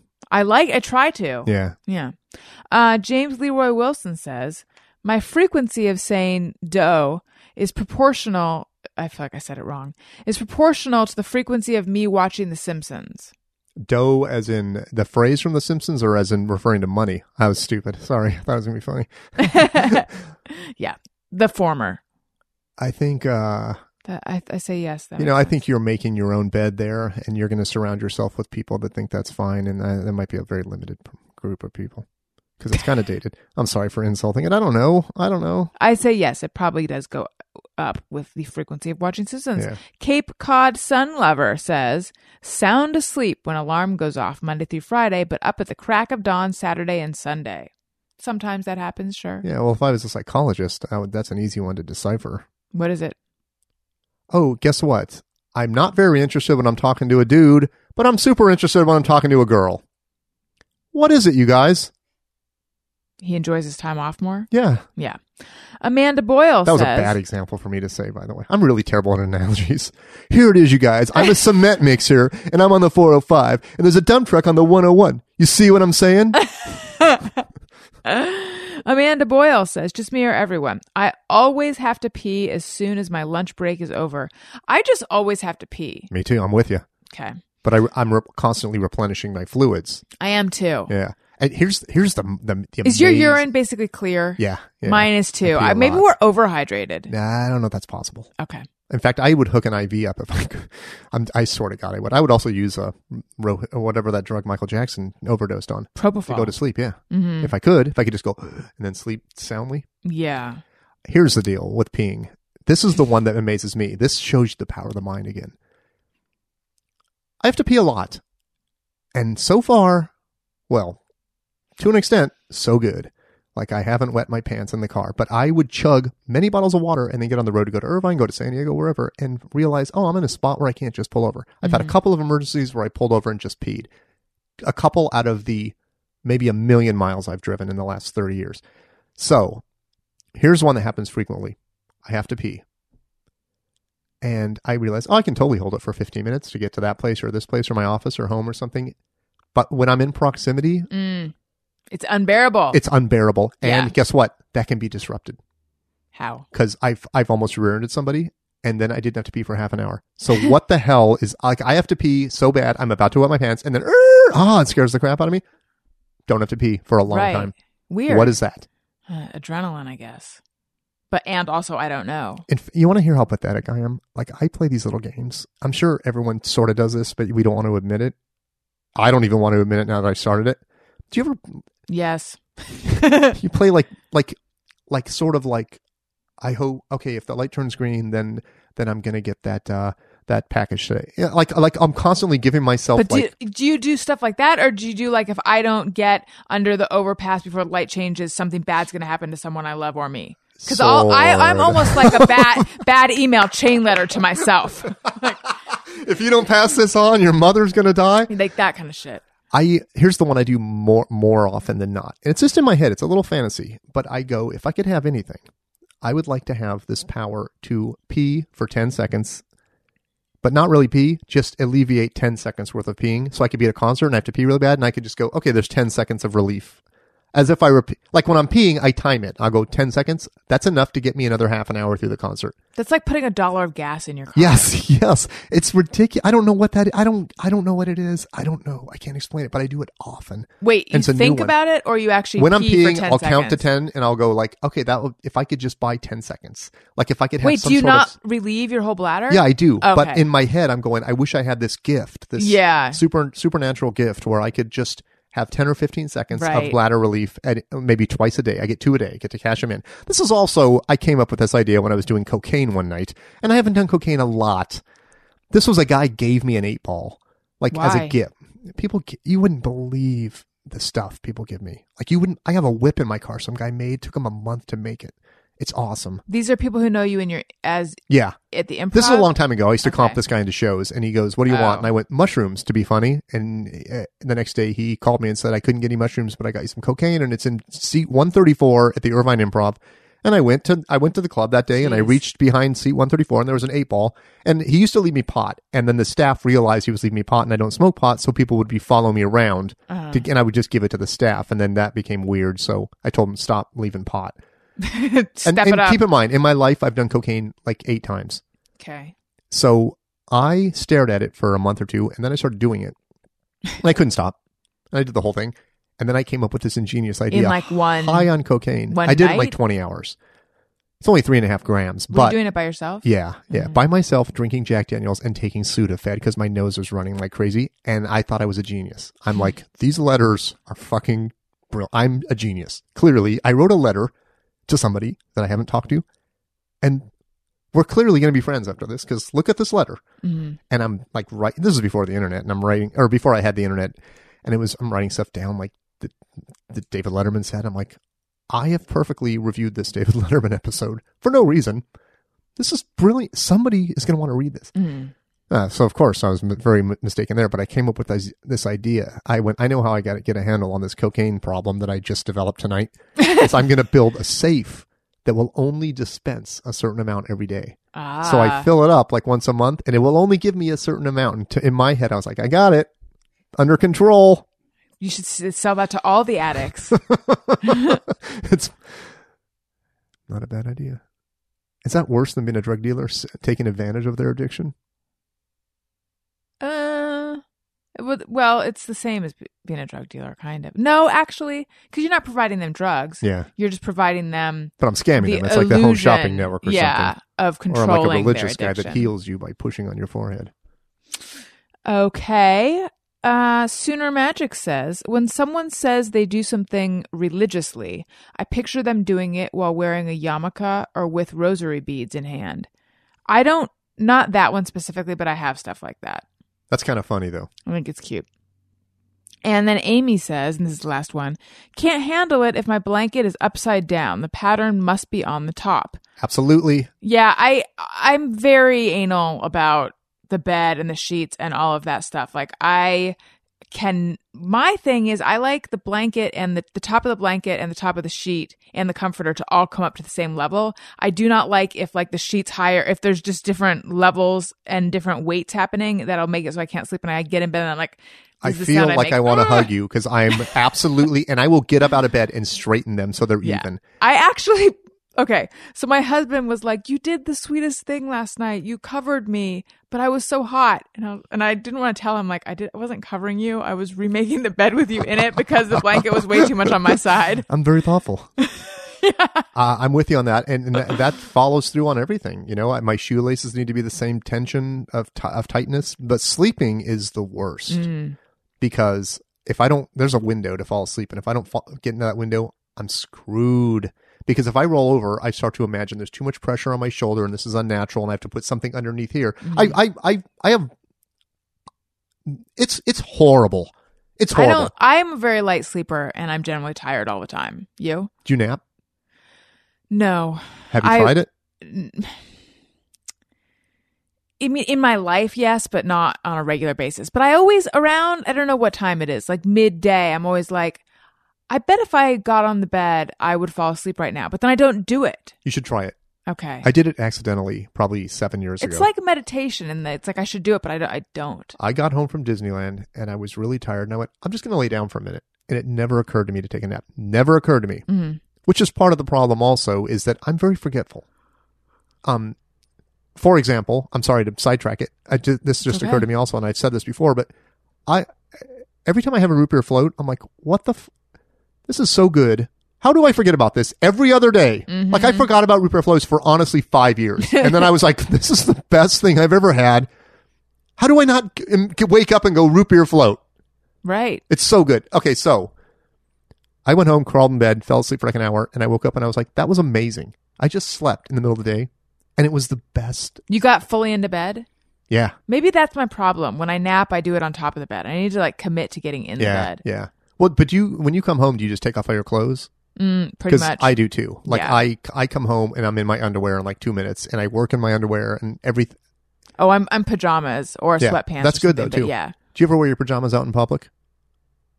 It's cute on girls. No, but I really am pushing it. Like I will, the line of how far I will go it keeps getting pushed out a little further. So cut to European trip. You're just like, I don't give a shit. Yeah.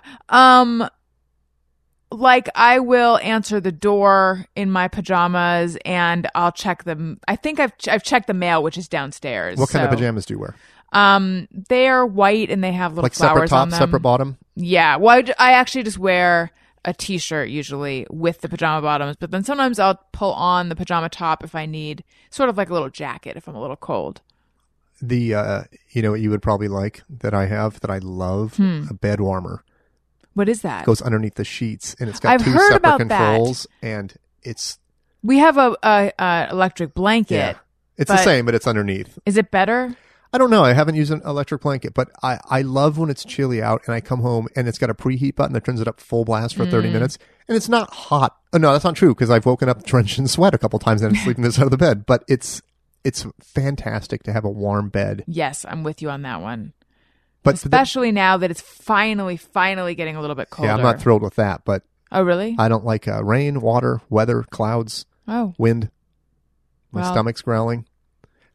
This is where we aren't the same. I don't like sun and heat. I don't like going in the sun because I'm afraid of it. But I like the warmth, and it gives me a positive. It makes me feel happy when I walk outside and it's a clear, blue, beautiful day. My favorite time of the day by far is sunset when it's hot out. Like I love that. I love being outside. Too bad I forget, and I'm usually sitting in front of my computer and I miss it. And then You should go out and have a root beer float and then meditate. I should, Allison. You should do these things. Okay, I had something else to say about sleeping. It seemed important at the time. But what doesn't seem important at the time? Decent point. Well, if it comes here, I'm going to say some stuff. Maybe it'll come to you. It's not. It's probably not that important. All right. What's important? This podcast. This time. This is important. Do you get a sense of, which you should, by the way, a sense of joy that people that you are enhancing people's lives. Yes. Because you are. Yes.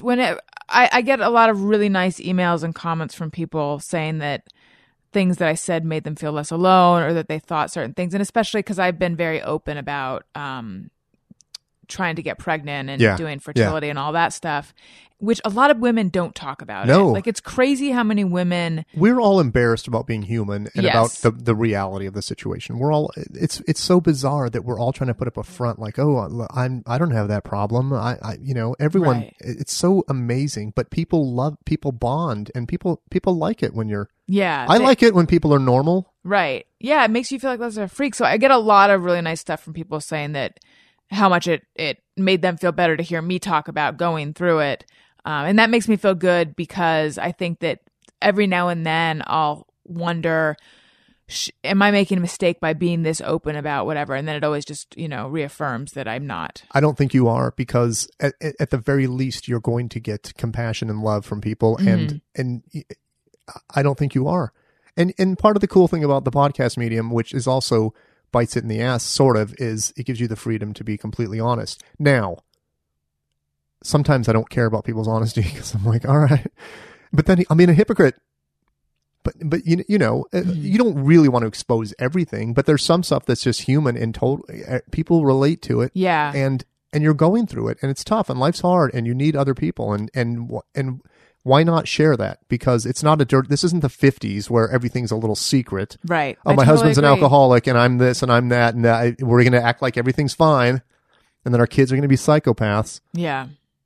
I totally agree. Mike Carano, it was delightful having you on the show. Thank you for having me. I'm sorry if I talked too much and it was all over the map. No, you were great. You guys, if you're going to buy something on Amazon, which you are because they have everything, perhaps some cleanser like Mike talked about before, or plenty of other things, click through the banner on my website, AllisonRosen.com. It doesn't cost you anything extra. It helps out the show. Thank you guys so much for your Amazon support. Thank you for your PayPal support. PayPal links on the right side of my website, AllisonRosen.com. Also, t-shirts. Go to the website, click on the picture of a t-shirt. It'll take you to the site where you can buy a shirt. We have ringtones available. Hey, go fuck yourself. And also... Touch the Tushy. You can get these by searching Hey Go Fuck Yourself or Touch the Tushy on your iPhone in the iTunes store. Also, they and other stuff is available on Gumroad.com if you're not an iTunes person. That's GUMROAD.com/Allison Rosen, Gumroad.com/Allison Rosen. Also, bonus episodes available in the comedy album section of the iTunes store. Follow me on Twitter at Allison Rosen. Follow the show's Twitter feed at ARIYMBF. If you like what you're hearing, subscribe. iTunes.com/Allison Rosen. And you can email us, ARIYMBFshow@gmail.com. Jeff, where should we go for you? You can follow me on Facebook, Instagram, and Twitter at Colonel Jeff Fox, and check out my podcast, Barracuda Radio, where finer podcasts are found. Excellent. The whole word, Colonel?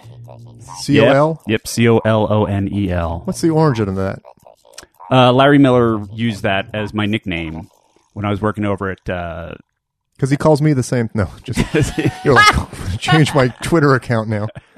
Calls me General. Oh, so you outrank me then. I defer to your judgment. And I love Larry Miller. Mike Carano, me too. Where should we go to find you and plug anything that you'd like to plug? Hot, sexy 17-year-old surfer girl at Twitter. Mike Carano. I don't know what. I'm sorry. What was the question? It was. I heard it, but I didn't. It was let people know where to find you and. Miscellaneous Adventures from the World of Mike Carano is my podcast. I also do the After Session, but you can find all the stuff on MikeCarano.com if you want. I appreciate it. Thank you very much, and I hope this wasn't. This was great. Unsettling. This was great. Thank you so much, listeners. I love you. Goodbye. Hey, do you know about the Allison Rosen Show? We had a good time, but now we gotta go. Yeah, Allison Rosen is your new best friend.